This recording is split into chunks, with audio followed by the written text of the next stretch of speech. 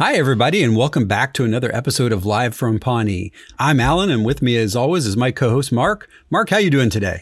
Alan, I'm doing great, buddy. I'm looking at the weather outside, and it's one of those days where winter and spring are battling it out for my soul. It's trying to be a nice day. I don't know how it is in your neck of the woods, all you viewers out there. I think it's a little nicer now than it has been in the last couple of weeks, and that trend seems to be pretty much nationwide. You know, there are those glorious pockets where they don't have to care about things like weather, like in San Diego, and, Southern California. And, yep. I know we've got a few viewers out there. So hello to everyone, no matter where you're at, no matter what the weather is today. Hi, viewers. Well, Mark, I think today is a special episode. We're doing mailbag number 4. We haven't done a mailbag in a while, so I'm looking forward to today's mailbag and seeing what was selected for us to read and talk about. Mailbag Day, Mailbag Day. Hey, everybody, it's Mailbag Day.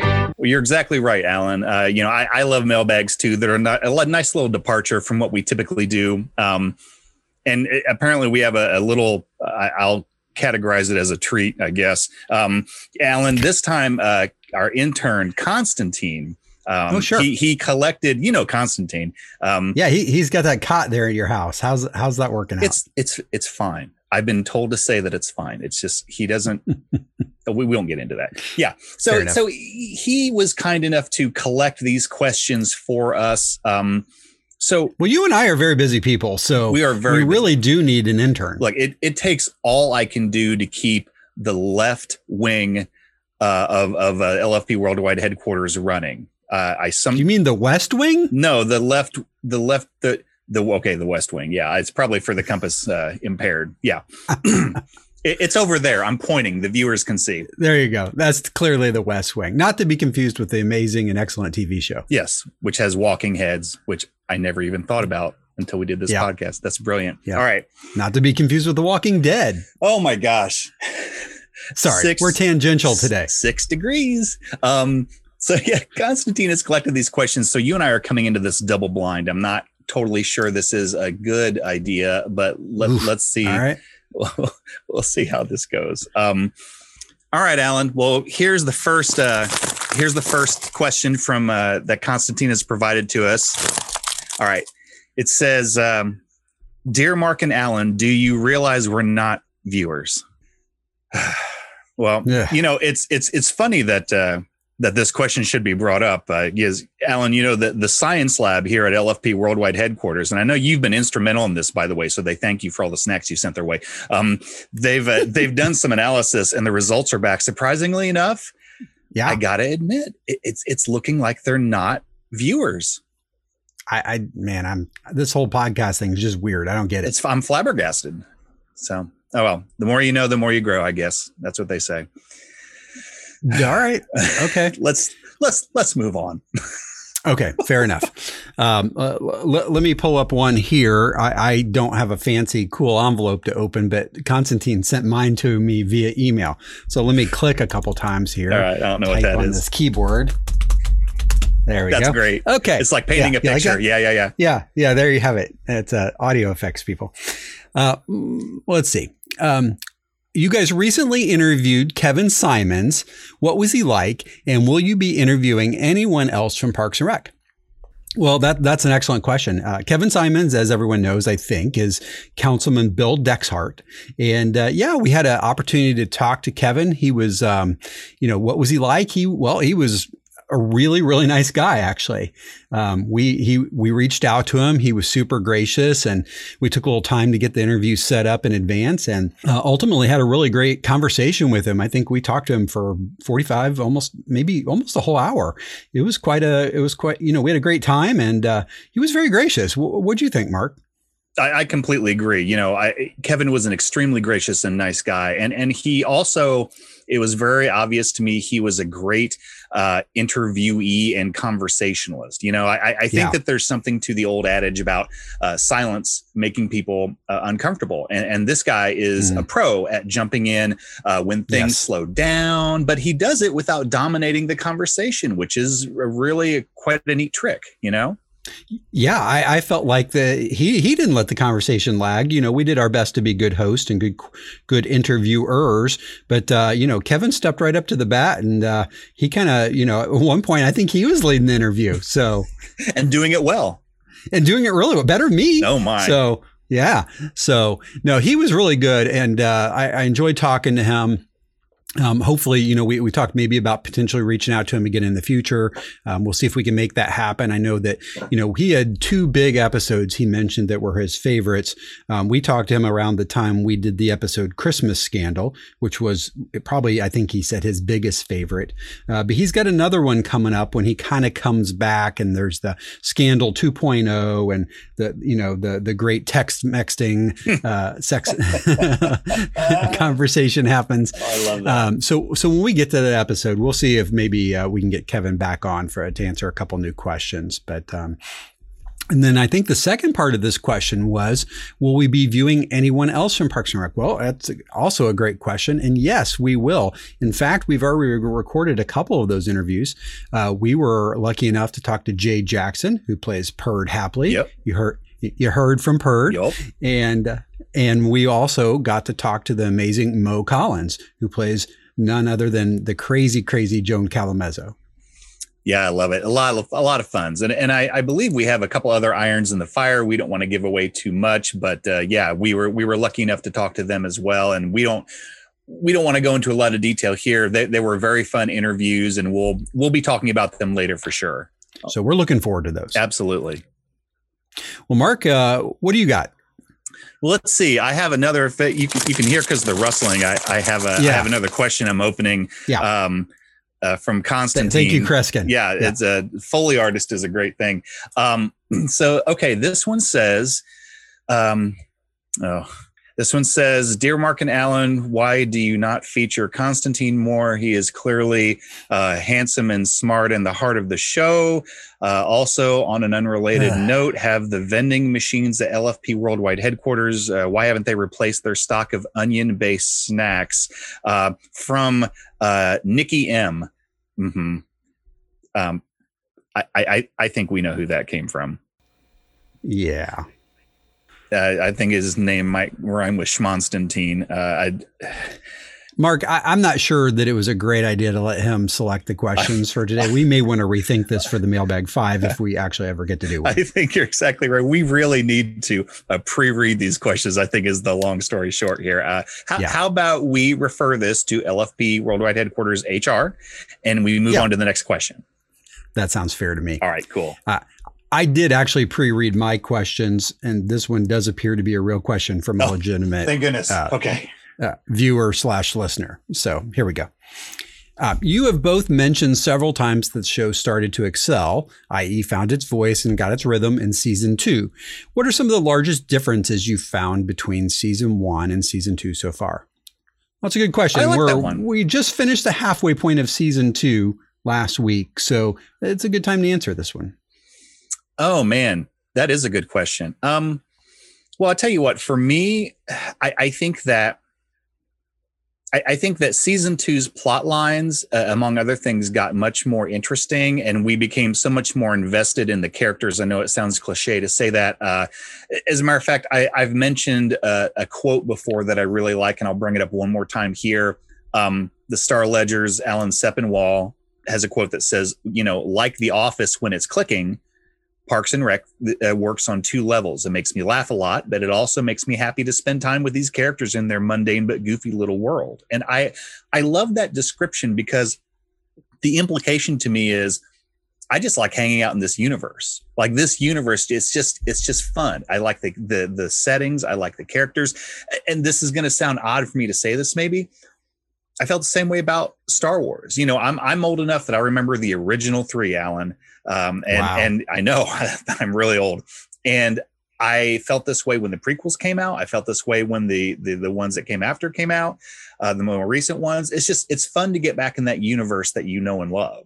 And I realize that's kind of a bombastic way to answer this question, but I also feel like that's become true for Parks and Rec.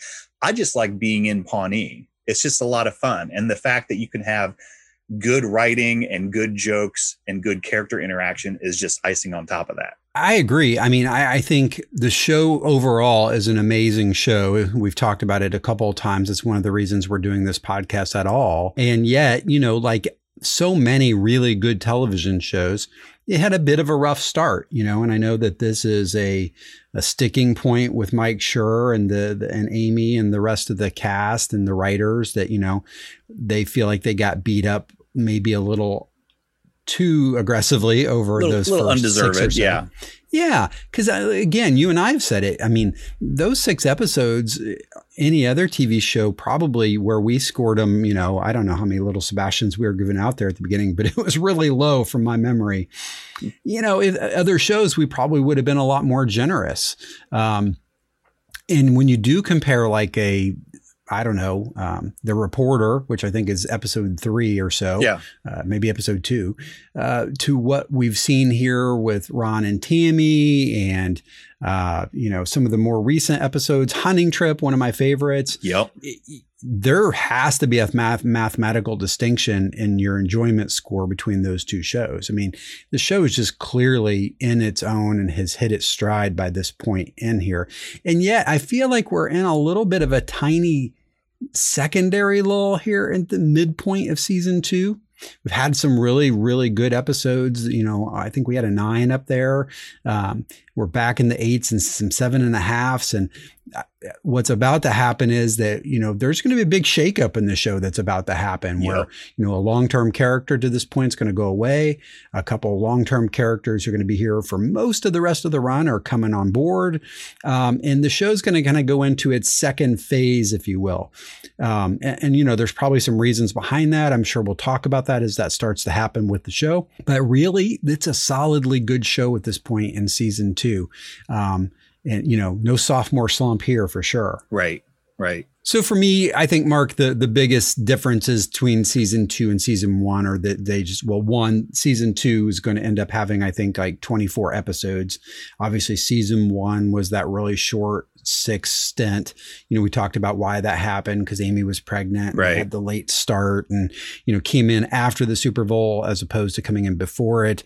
And so, 6 seasons is not a lot in order to build a ramp.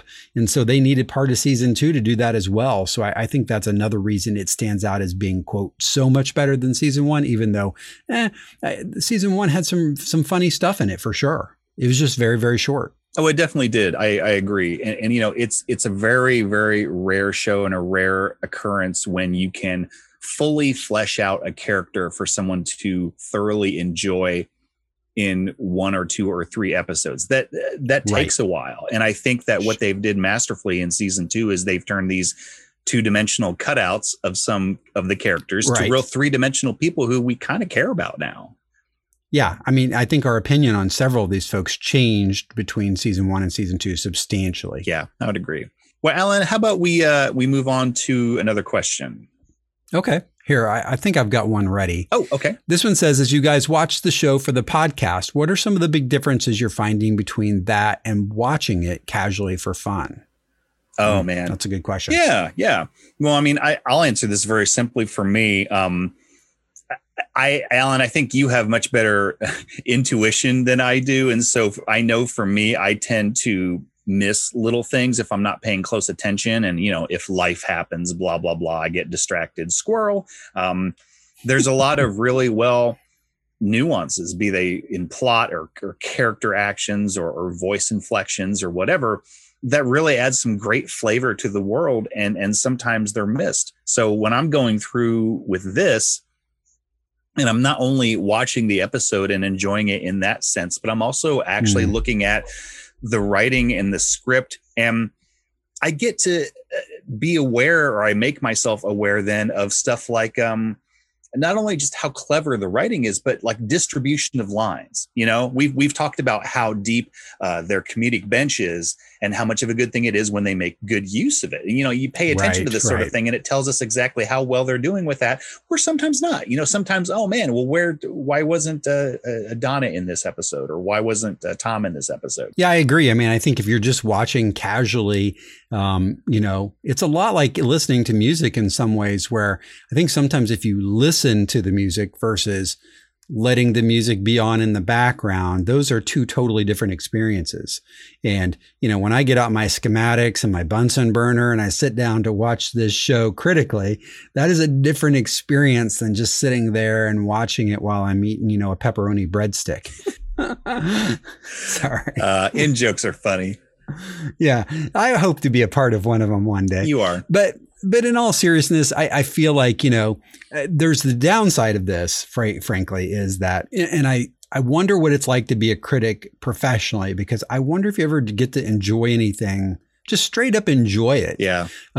Because you always are looking at it through that filter. And so as much as I've really enjoyed rewatching the show for all of our viewers at home and for us to talk about, I think in some ways, you're looking at it so clinically that it's not as purely funny as it might be if you were just watching it in real time the first time for enjoyment. I completely agree. I mean, what's the saying? You can't see the woods for the trees.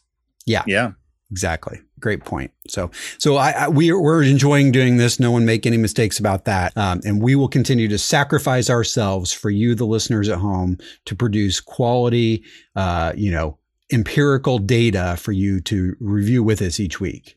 That's our commitment to you. I agree with all the things that he just said. All right, Mark, you got a question for us? Yeah, let's see. Let's see. Let me open my envelope here.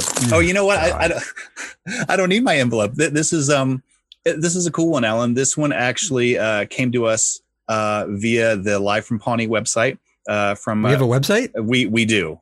Constantine set it up. Oh, yeah. I got to check that out. Yeah, is that livefrompawnee.com? It is livefrompawnee.com. The first draft of it was very onion themed for some reason. It has been revamped, so it's not nearly that oniony. So I think it's actually quite good. Yeah. So this came to us from someone who wrote in via the website, a gentleman named Michael. And it's really a comment more than a question, but I kind of like this. He says, greetings. I finished season 1 of your podcast rewatch, which thank you. Just sharing information about Donna's limited use during season 1. I think it was Mike Shore who said that they liked Retta immediately and wanted to add her to the series, but season 1 was already written. Interesting. Yeah, I had never heard it quite that way. I did hear there's several podcasts out there I've listened to where Mike has either been a guest or one of the other key members has been a guest. Rob Lowe's literally comes to mind. I know Mark Maron was doing some stuff with The Good Place, and Mike was on that a few times, as were, a few other folks. I'm not sure exactly where Michael heard this, but I heard the same thing, and I believe it's true. I know I watched a few of the Paley Fest interviews.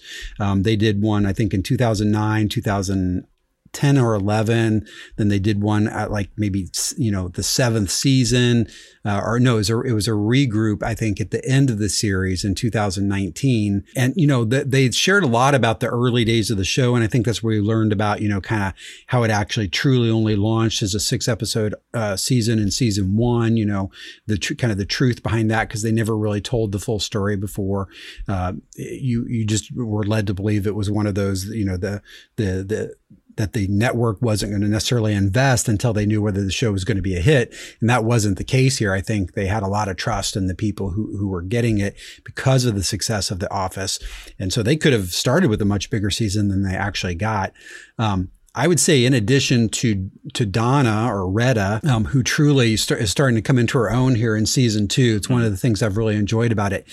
She's getting better lines. She's getting more lines. She's getting her great looks to camera. She's got such an expressive face, and she's got this infectious kind of response to it. Then, you can't help but enjoy it as well. Yeah. But, I think then Jim O'Heir as Jerry's got a very similar story to tell. There's a lot of punching bag Jerry, and we probably mention him quite a bit more than Retta because of that. Yeah. And, I think early on that wasn't necessarily how they were going to use him. And it kind of became a thing. They're like, hey, this is working. Let's keep this going. I think they kind of knew that about 5 or 6 episodes into the series. Chris Pratt, I think he's another guy I read, in an article that they had on AV Club, that they had hired him and they didn't really know how to use him. They just knew he was funny. Mm-hmm. So I don't know if they ever knew he was going to be on there for as long as he was, but I think he would also just was one of the people that they wanted to get in there and get in the gang and then let them eventually find their spotlight. And I know that that's what Michael's referring to here.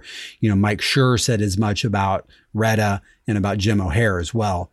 Then I think on the flip side of that same AV Club article talked about, Nick Offerman was pretty much Ron Swanson from day one. They knew it the second they kind of had him, talk as Ron. Yeah. And in fact, we've talked about this in the past, Mark.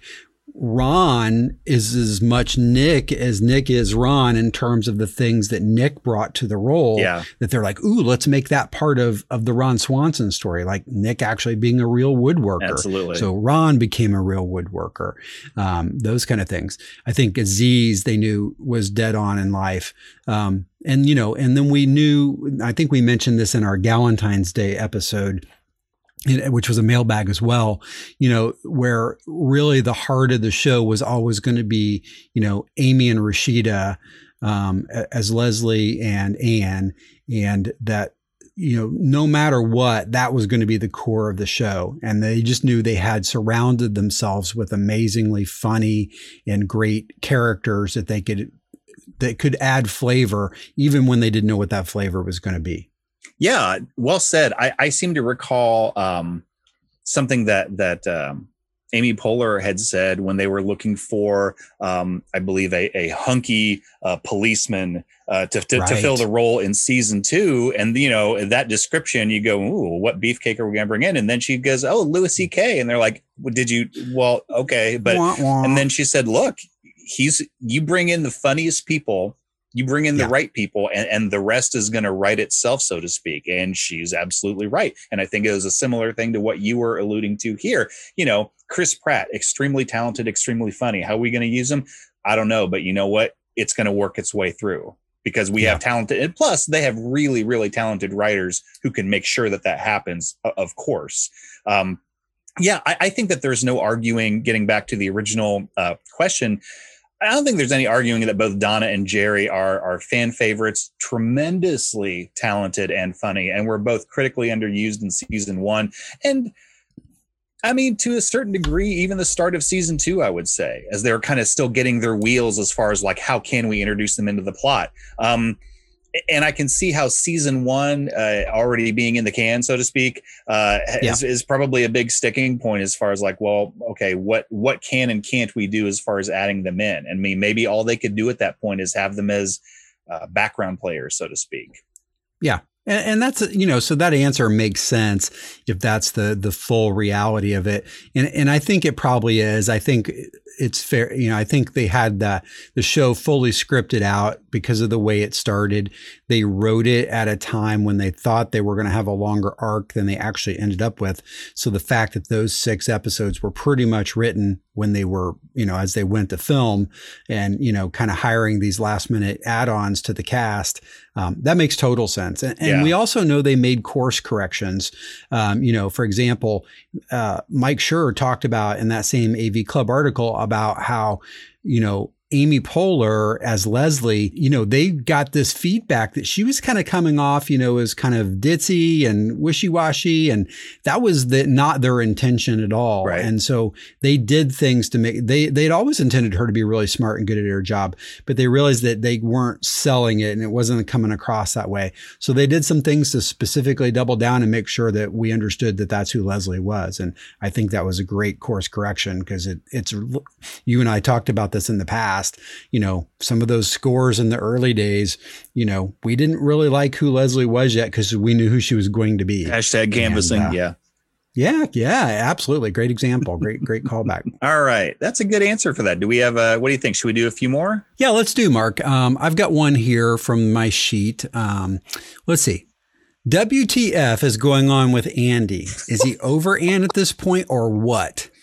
Well, Okay, I sense some heat behind this question, Mark, and I think you and I have already talked about this a little bit. I think we feel the same way. We're ready for him to move on. Oh my gosh, this has bugged me a lot. You know, I've said in the past. Go ahead. Let's level set real quick, Yep. right? We just finished episode 15 of season 2, which was Sweetums, which is a great episode, very Yes. funny.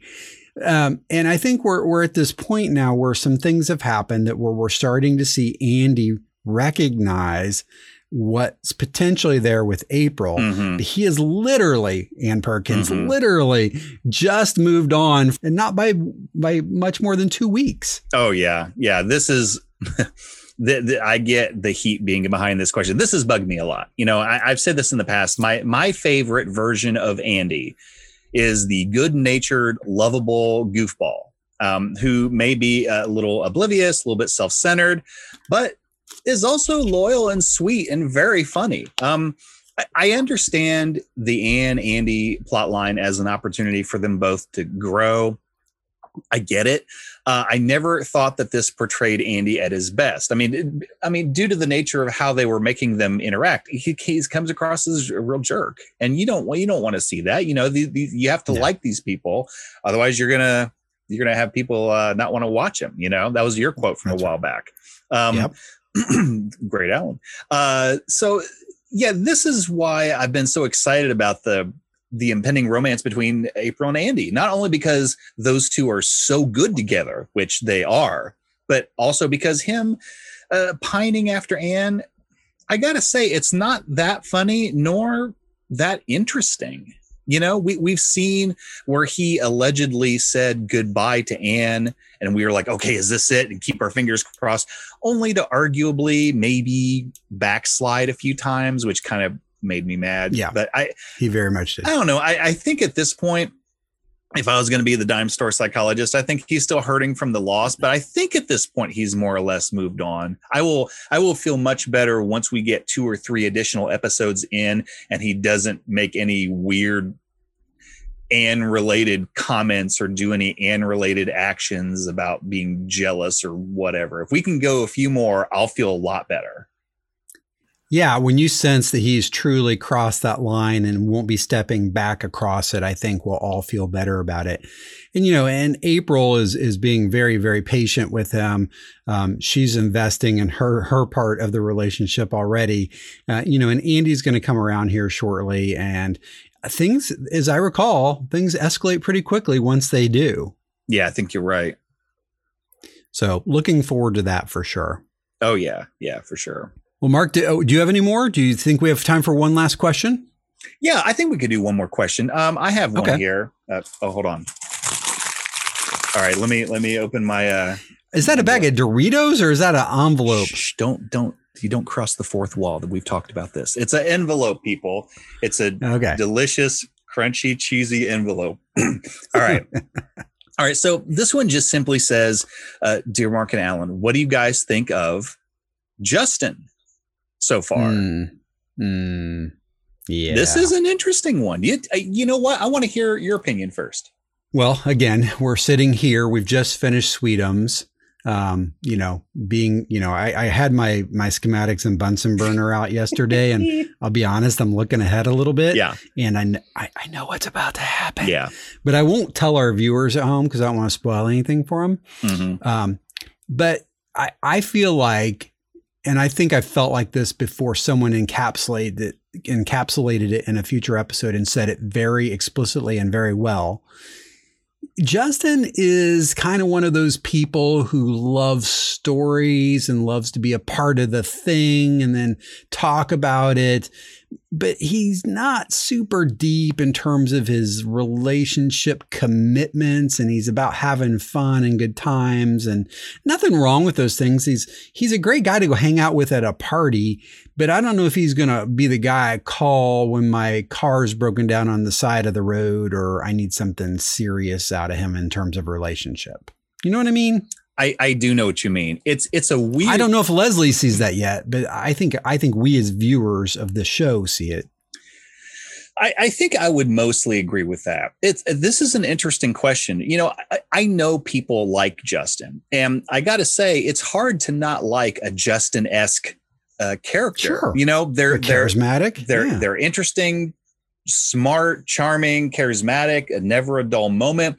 And you know, I will say also, I've met people that are blowhards. I don't think Justin's a blowhard. I think that he's. I agree. It's not so much that he is just instantly offensive, like, oh God, dude, shut up.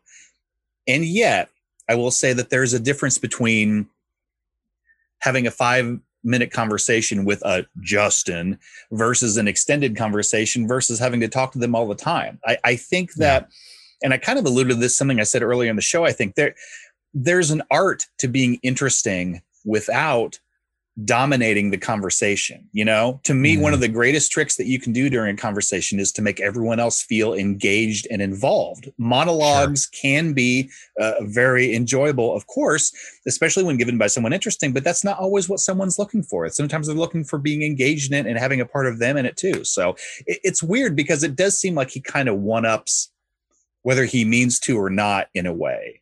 And then it's kind of the Justin show, whether he means it to be that way or not, you know? I'm sorry, Mark, what were you saying? I quit paying attention. Look, no, it's the Mark show. Pay attention, damn it. No, you're exactly right. Well, and I think it was actually Brandanowitz who said it like super well there in one of his engagements with Justin, where he said, I think he mentioned something about Justin swimming across the English Channel or something like that. Yeah. And he's like, yeah. And that was in response to me saying, you know, I took a lap in the pool or something. You know, it's like I swim at the Y sometimes. Sometimes. Yeah. And he's done the English Channel twice and made a world record. That seems or something. equal. Yeah. Yeah, he does seem to be in the business of one-upping, and that can get irritating very quickly. So Leslie hasn't seen that yet for whatever reason, because I think he's not necessarily trying to compete with her. He's just trying to wow her. Yeah. And, you know, she's obviously done her best to wow him, you know, and got herself in trouble. But yeah, I like him, but I don't like him. Yeah. I think, you know, again, he's a great guy to invite to the party, but he's not the person I'd want to set up a long-term, you know, relationship where I expected things to be mutually equal. I'll say it that way. I think I would leave it at, I understand why other characters might be a little off-put / intimidated by him. And I get that by him not being able to read those tea leaves, so to speak, that could be problematic. But so far, and again, this is just going through what we just finished, Sweetums, I believe. So just going through Sweetums, I haven't seen Justin do something where I'm like, dude, not cool. I haven't had that moment yet. So it's hard for me to go, I don't like the guy. I just realize how it can be awkward with his conversational crepecnadillos. Well, here's what I'll tell you. Next week is Galentine's Day, and you might change your mind. I might. Spoiler alert. Mm-hmm. Yeah. I mean, you might not. I don't know. We'll talk afterwards and see how you still feel about Justin. We certainly will. Yeah. I believe I remember what happened here. So but you know what I mean? It's hard to draw a line against someone when you haven't had that aha moment where it's like, oh, I see, you're kind of a jerk. And I haven't seen that from him yet. Only in the one-upsmanship. There's been quite a bit of that, you know, and Mark had that reference, and then Andy had a similar reference, but heck, even Andy has to respect the guy because he can shred, you know, and that's the thing about him. It's like there is something behind the things he's saying. He's not just full of crap. You know, he has done some really interesting things, so he's got some credit to back up all of his talk. I think if he didn't have that, he would be instantly unlikable. Well, I think there's that. And also you made me realize, I know that Andy also distinctly dislikes Justin. I would say far more than he dislikes Mark. And yet this is a partial guess on my part. I don't know if it's because Justin acted like a muckety muck or one-upped Andy or whatever, as much as it was, and just gushed over him over. I think it's place. the latter. I think you're right. Yeah, that's what I think Justin's style is he would have found something really cool about Andy and totally complimented and probably even meant it, which would have, in Andy's growing resentment of the gushing, made him even more angry. And we saw Mark react almost exactly the same way. So, you know, it's funny that those two guys both, well, I won't say both Ann's exes, currently one of Ann's exes and one about to be, that they both feel the same way about Justin for largely the same reasons. Yep. I agree. Yep. Well said. Well, Mark, I think that about does it for this week. We will be back next week. I think our episode we're going to cover will be Galentine's Day, in fact. That's right. Yeah, so that's a good segue into setting up next week. Thanks for joining us today. This was a good mailbag episode. Enjoyed going through your questions. Keep them coming. You can submit feedback, as you now know, through the website. That was new to me, so that's good to know. You can reach us at hosts@livefrompawnee.com via email if you still do that, from your AOL account or whatever. We're also on Twitter, Instagram, and Facebook. Yeah, we're on the Facebooks. Nice. I don't know about any of those other things the kids do. We're not on those, but maybe one day. Do we have our MySpace account set up yet? Yes. Okay. That is the correct answer. Yeah. Can you get out there and update that for me, though? I forgot my password. I cannot because I also forgot your password. I think it's password, but we'll see. Oh, I never tried that. All right. Yeah, try that. All right, everybody. We'll see you next week, and we're looking forward to it. All right. Bye, everyone. Bye. Live from Pawnee is a copyrighted production of the creators. Copyright 2020. All rights reserved. Original music was created and performed by Aaron Emerson of Emerson Studios. Clips are used under fair use doctrine for the purpose of commentary and parody. Please see our website at livefrompawnee.com for more details or to contact us.